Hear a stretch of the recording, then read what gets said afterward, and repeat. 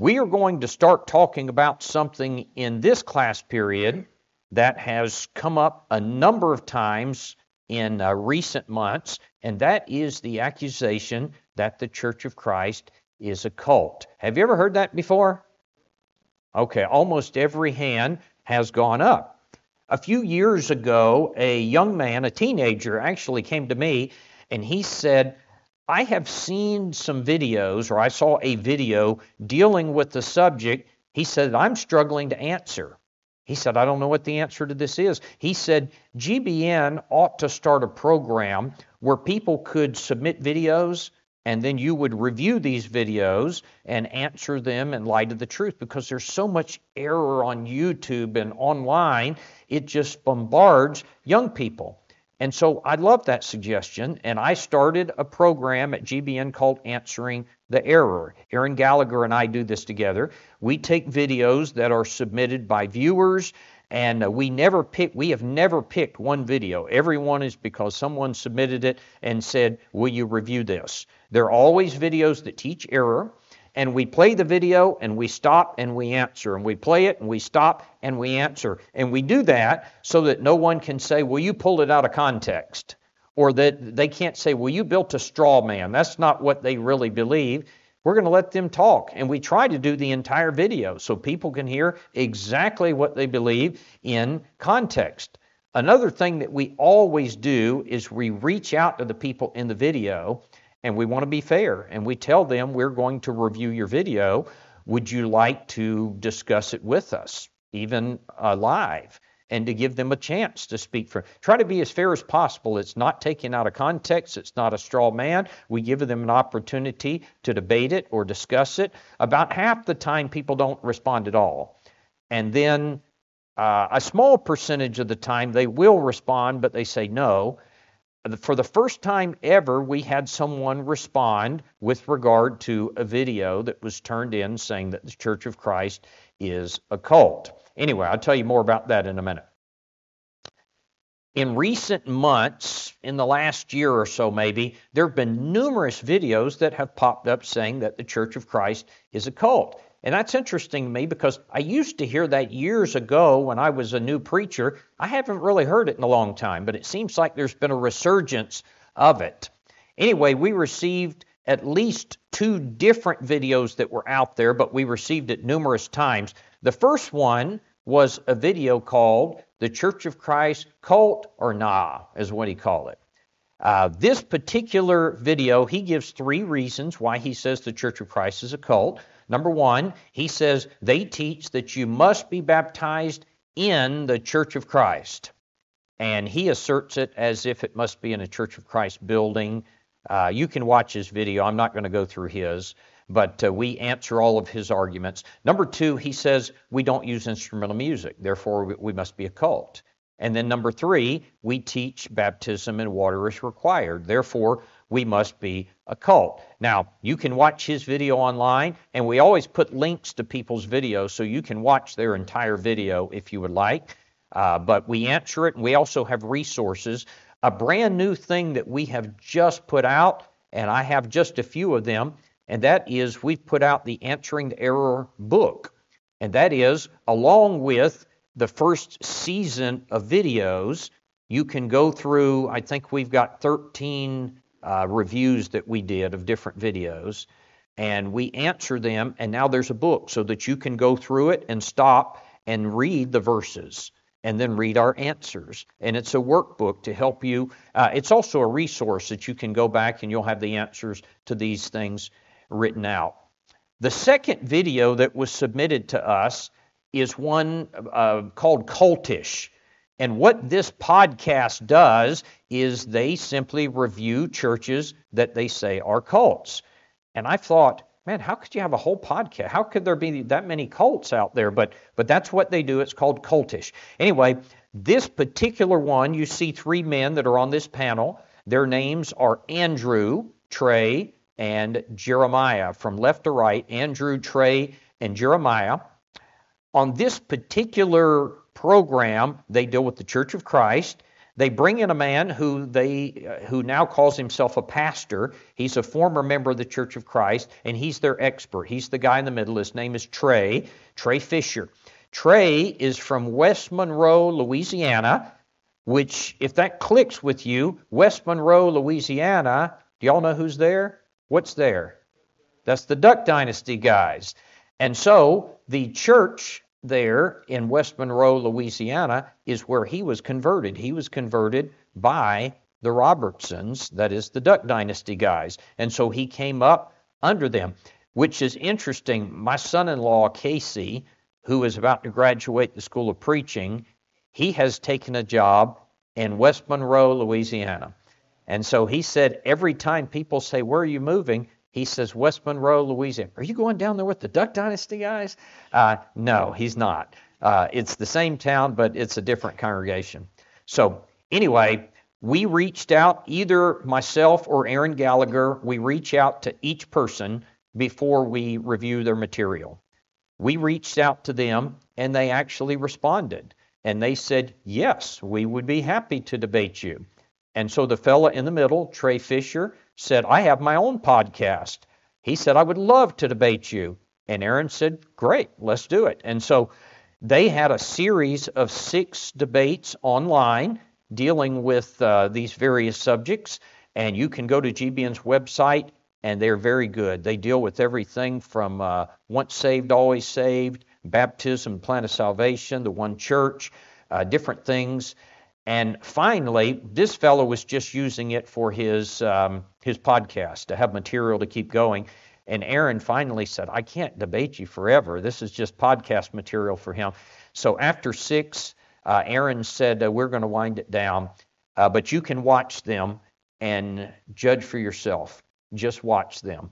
This fellow went to seminary. He studied this in school, and he has presented what he believes are the best arguments. Just watch them. I think the truth is defended very, very well. Anyway, this particular podcast is 2 hours long. And so by the time we stopped and we edited and we went through all the different arguments, we had, I think, 6 or 7 or 8 videos that we did answering this. But one of the main things that they say, the Church of Christ is a cult. So I want to begin and define, what is a cult? When someone says that any organization is a cult, what does that conjure up in your mind when you think of the term cult? What's that? Weirdos? Okay, well, we might have some weirdos, but when you think of a cult, what do you think of? Okay, mind control. Yeah, that comes to my mind. What else do you think of when you think of a cult?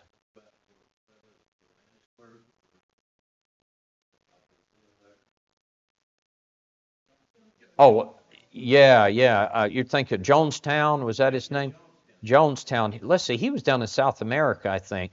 Guyana, I believe, if memory serves. I was just a kid when that happened, but back in the 70s, what was his name? Jim Jones, that's right. And he had this big cult down in, I think it was Guyana, if my memory serves me correctly. And he took them down there and basically had them drink the Kool-Aid, and they all died. And we've got a phrase now from that. They drank the Kool-Aid. That means they bought into it. They followed and believed his lie, and that became kind of a cultural phenomenon. Okay, religious fanatics. I looked up the word cult in the dictionary. This is what it says. Merriam-Webster says, a small religious group that is not part of a larger, more accepted religion and has beliefs regarded by many people as extreme or dangerous. Now, the first thing I thought was a small group, not part of a larger, more accepted religion, that was predominantly Muslim. Christianity would be one of those small, not accepted religions, right? So how you define this can get very tricky. Christianity would be a cult in any form of Christianity would be a cult in a Muslim country. My second thought was, according to their definition, it says that it was something that was viewed as extreme or dangerous. You know, according to their definition, Christianity in the first century would have been defined as a cult, right? Isn't that the way that the Jews popped up and said this? Hey, this is dangerous. This is extreme. This is problematic. We got to stomp out these people. In fact, listen to this and see if I'm right about this. In Acts 28:22, the Jews said to Paul, "We desire to hear from you concerning this sect." What does that mean? This little group, see, it's a small group, this little sect. Now listen to this part, that is everywhere spoken against. We want to hear about this sect that everybody's speaking against. They thought it was extreme, it was dangerous, everybody spoke. According to the definition of a cult, New Testament Christianity would have been a cult. Josh?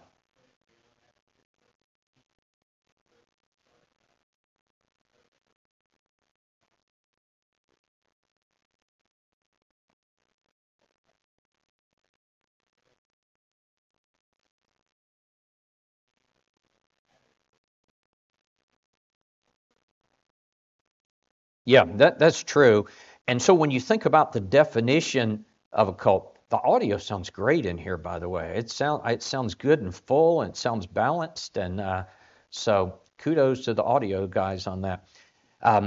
When you think about the definition that's given of a small group, the Lord's church has millions of members around the world. It doesn't even fit this definition. It's not extreme. It's not dangerous. It's got some views that are different. And so I believe that the term cult, when I think about it, relates more to mind control. It relates more to stealing people's possessions. It relates to taking advantage of people. And it is dangerous. It ends up oftentimes with people being dead. And so just the general definition, it doesn't fit. So why is it said? I think that oftentimes it's used as a term of slander because you want to say something. And so that's what it said. So why do they define us as a cult? They kind of rambled for 2 hours, and you can watch it and make your own judgment about that. So I had a hard time picking this out, but I went through and I listed some of the things that they list as reasons why we are a cult. Number one, they said that the Church of Christ was started by Alexander Campbell. They said that the Church of Christ was started in the 1830s in Kentucky by a man named Thomas Campbell and his son Alexander Campbell. They said it was part of the Restoration movement. Therefore, the followers of this movement, they refer to as Campbellites. Now, the short answer to this, have y'all ever heard that before? Okay, most people in here have heard that. The short answer is, it's just not true. When we use the term Church of Christ, when they use the term Church of Christ, they're using it as the name of a denomination. And that's not accurate. Sometimes people think we are saying, leave your denomination and come be a part of our denomination. That's not what we're saying at all.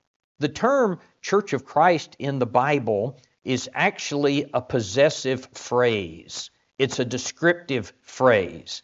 When you read Church of Christ in Romans 16:16, it simply means the church belonging to Christ. That's all it means.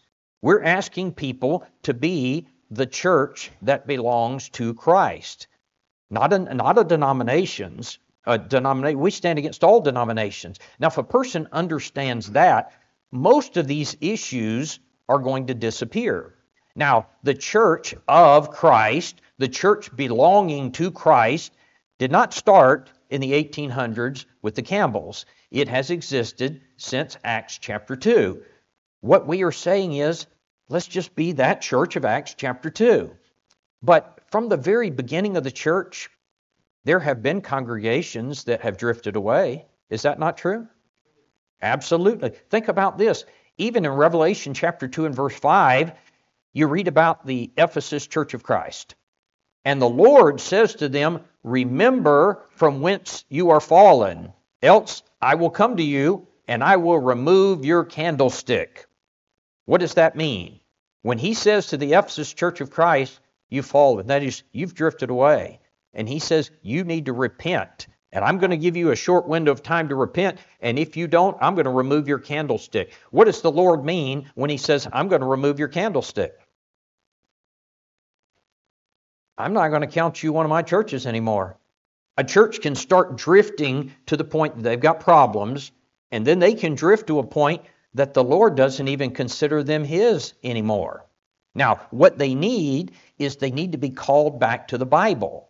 And just like an unfaithful person could be called back and restored, could a congregation be called back and restored? Of course. Of course that is the case. And when they are called back and restored, they haven't started a new church. What they've done is they have gone back to the pattern. And that's what the Lord is saying to the church at Ephesus in Revelation chapter 2. He is saying to them, come back and follow the pattern. And if you don't, I'm going to write you off. I'm going to take away your candlestick. So the first thing is, it's simply not true to say that this is a movement that was started by Alexander Campbell. All the Church of Christ was a movement to say, guys, we have drifted so far away, we got to go back and follow the Bible. Here's the second thing. Their suggestion just doesn't hold up historically.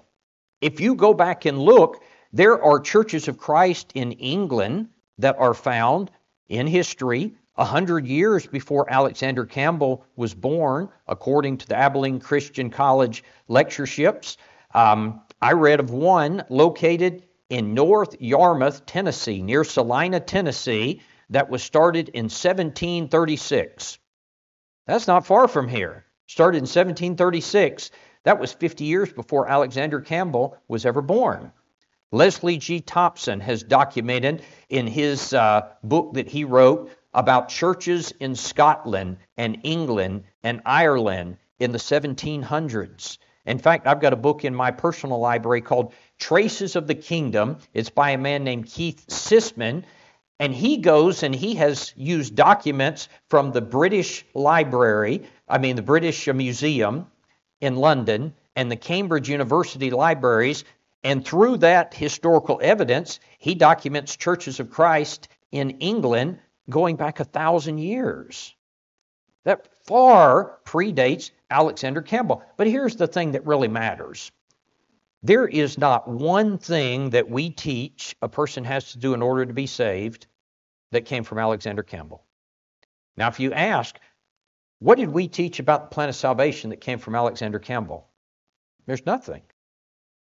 Everything, we never quote Alexander Campbell. We always point to the Scripture. And we say, this is what they did in the first century. That's what Alexander Campbell said.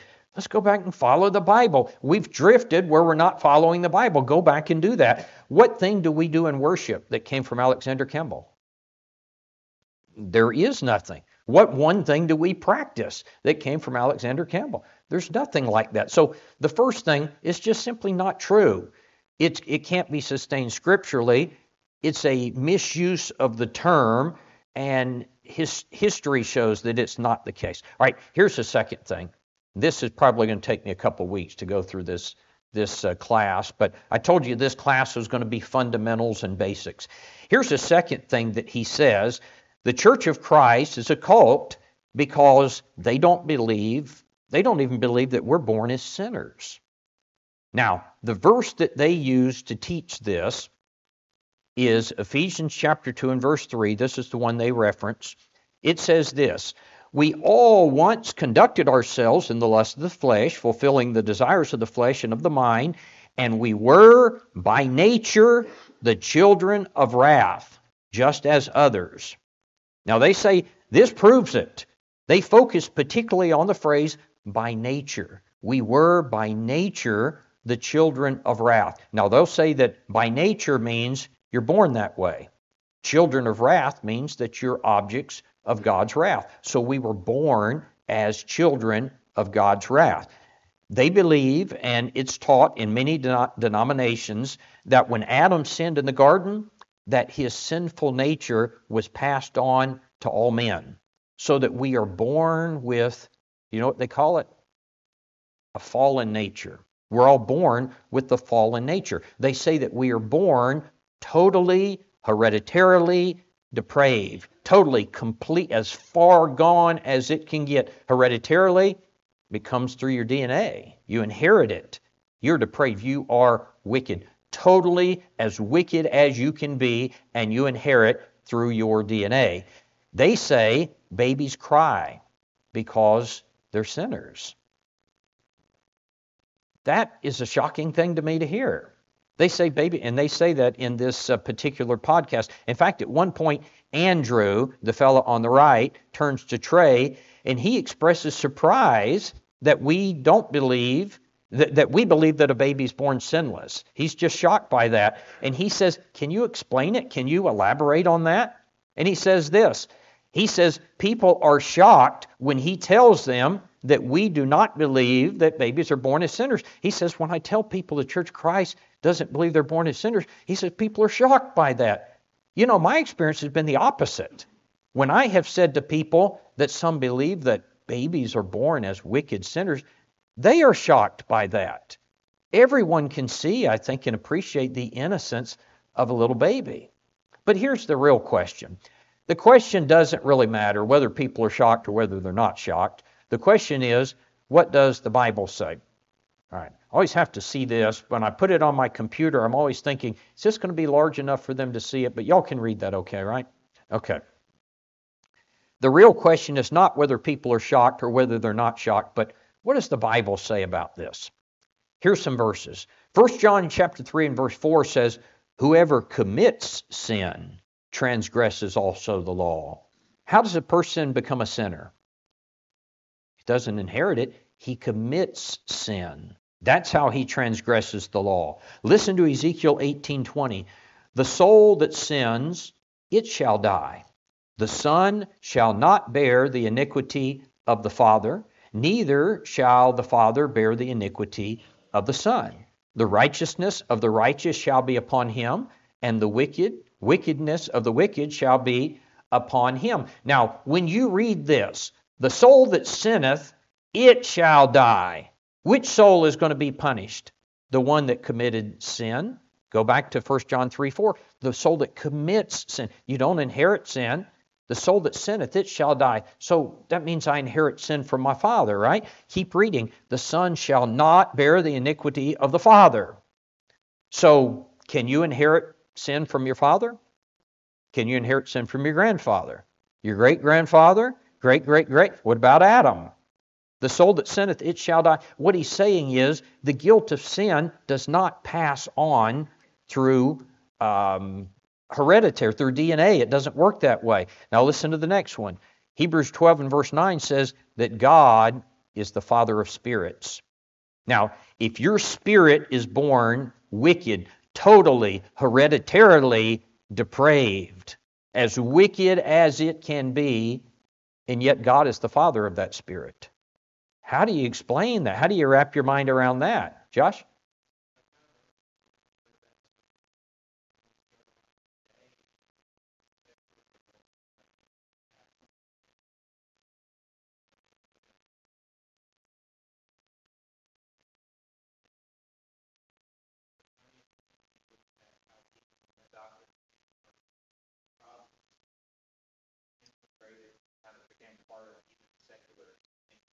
Yeah, that's true. I hear people saying that today. They're apologizing for you have people today that are apologizing for slavery. I'm sorry that, even though I oppose racism and slavery, that, 4 generations ago, there were some people in our country that I'm not related to and didn't know and have been dead a long time, but they supported slavery, and I apologize to you for that.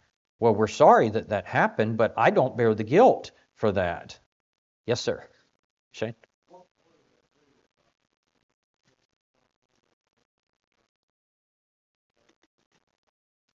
Interesting thought, because it does lay the blame on God, doesn't it? It really does. All right, think about this next passage, Matthew 18:3. Jesus said, verily, verily, I say unto you, except ye be converted and become as little children. Now, if a little child is born hereditarily depraved, totally hereditarily depraved, and Jesus said, you need to be converted and become like them. I think it was, I don't remember if it was John MacArthur or John Piper. He described babies as vipers in diapers. Vipers in diapers, well, that's kind of a cute rhyme, but vipers in diaper. I've seen a few that are vipers in diapers, but it wasn't because of hereditary depravity. So the Bible just does not teach this. Jesus said, look at the innocence of a child. You are born in an innocent state, pure in my sight. As a matter of fact, he goes on to say, such is the kingdom of heaven. You want to be right with God? You need to become like this little child. Matthew 18:4, whosoever therefore shall humble himself as this little child, the same is the greatest in the kingdom of heaven. The Bible absolutely does not teach that we inherit sin and that we are wicked at birth. And so Aaron said, if you believe this, let's debate it. And so they went on and debated it. And Trey Fisher throws out the best arguments that he has. I encourage you to watch it because I think they are so thoroughly answered. And Aaron is very kind and very patient, and we want to be that way. Sometimes it's frustrating, but you want to be kind and patient because if you got an ugly demeanor, you're not going to win anybody to the truth. Listen to this. Romans chapter 7 and verse 9. This is how the Apostle Paul describes his early life before he was right with God. He says, I was once alive without the law, but when the commandment came, sin revived, and I died. Paul says, I was once alive without the law? What is he talking about? When he was a baby, he was alive spiritually. He was innocent, he was pure, because he was not accountable to the law in that immature state. But he gets a little older, the commandment came, he could understand it, he became accountable, sin revived, and he died. He got to the point that he reached the age of accountability, and he violated the law, and he died. He was alive spiritually, and then he died spiritually. You see what he's describing? He's describing the innocence that Jesus said a baby has, but you reach a certain age of maturity, and then the Lord says you're accountable. You know, some people, because of mental incapacities, never reach that age. Maybe a child is, we used to use the term mentally retarded. I've been told that that's offensive now, so I don't even know what to say now, but someone who's got mental deficiencies and they never mature mentally, they would say, what's the condition of that person? If they mentally remain on the state of a little baby, 5 minutes, if they remain on the state of little baby, they remain in that state in the eyes of God. They are just as innocent. Every child who dies in that state is safe in the eyes of God. And so they play off of that. And one of the guys said, he said, if babies are so pure and innocent and they're the pattern, he said, why don't we have babies teaching Sunday school? If they're sinless, why shouldn't they be teaching us? I forget which one of them said that. Obviously, he wasn't thinking through this when he said it. Sinless does not mean all-knowing. A baby doesn't have the mental maturity to be a teacher just because he's sinless. In fact, the fact that he's sinless relates to his lack of mental maturity. And so he certainly can't be a teacher. Well, then Trey says this in this video we were reviewing. He says, if babies are born perfect, why don't you just murder them? He said abortion would be great. Andrew says that would be the best form of evangelism. Now, they weren't really pushing that. They were trying to be absurd to make a point. What they were trying to say, at least I'm giving them the benefit of the doubt to say that, what they were trying to say is, hey, if y'all believe that babies are pure and that they go to heaven when they die, why don't we just start killing babies? Why don't you say abortion be a great form of evangelism if you believe that? It is true that babies who die go to heaven. There is no doubt about it. But Proverbs 6:17 says, God hates hands that shed innocent blood. So murder is a sin, and those who did it would be condemning their souls. Murder is evil, Mark 7 and verse 21. So let me hit this before we run out of time. Somebody says, well then, Don, what does Ephesians 2 and verse 3? Did I do another slide of that? What does Ephesians 2 and verse 3 mean when it says, by nature we are the children of wrath? The argument has to do with this phrase, by nature. What does the phrase by nature mean? They would say it means you're born that way. Man just inherited that.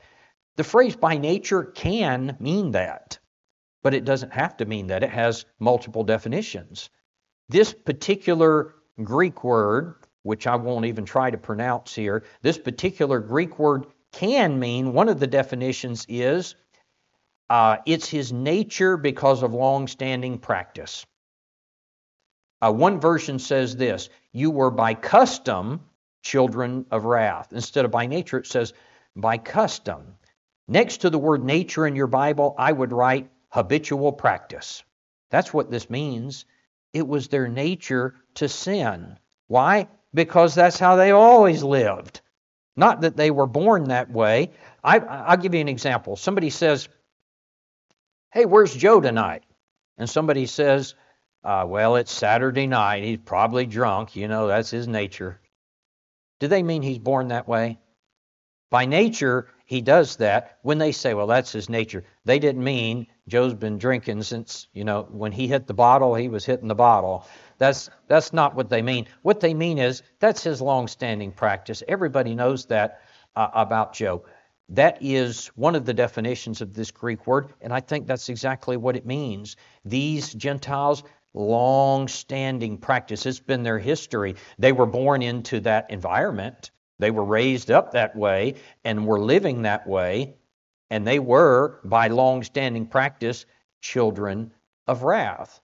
But this verse does not mean this. It can't mean this in light of so many other passages in the Bible. Now, we only have maybe 1 minute left, but I'll go ahead and introduce the next one. The third thing he said is the Church of Christ doesn't hold to the doctrine of once saved, always saved. It must be a cult.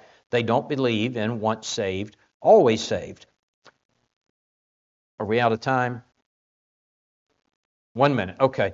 Part of Reformed theology. Sometimes you hear people talk about, I'm a part of Reformed theology. Some of the biggest Reformed theology people in our country are John MacArthur, and John Piper. There's another big one whose name's not coming to me right now. Anyway, part of their theology is once you are saved, there is nothing you can do to be lost. Well, this fellow Trey Fisher, wanted to debate Aaron on that. They've got one, I think, full 2-hour session where they debate this at length. And Trey throws out the very best arguments that he has on this. And we'll pick up and go with this next week, but I want to go with this idea. They say Church of Christ is a cult because they believe once you're saved, you can actually lose your salvation. The question is, what does the Bible say? Let's see the verses that they put forward, and let's examine it in an honest way. All right, thanks.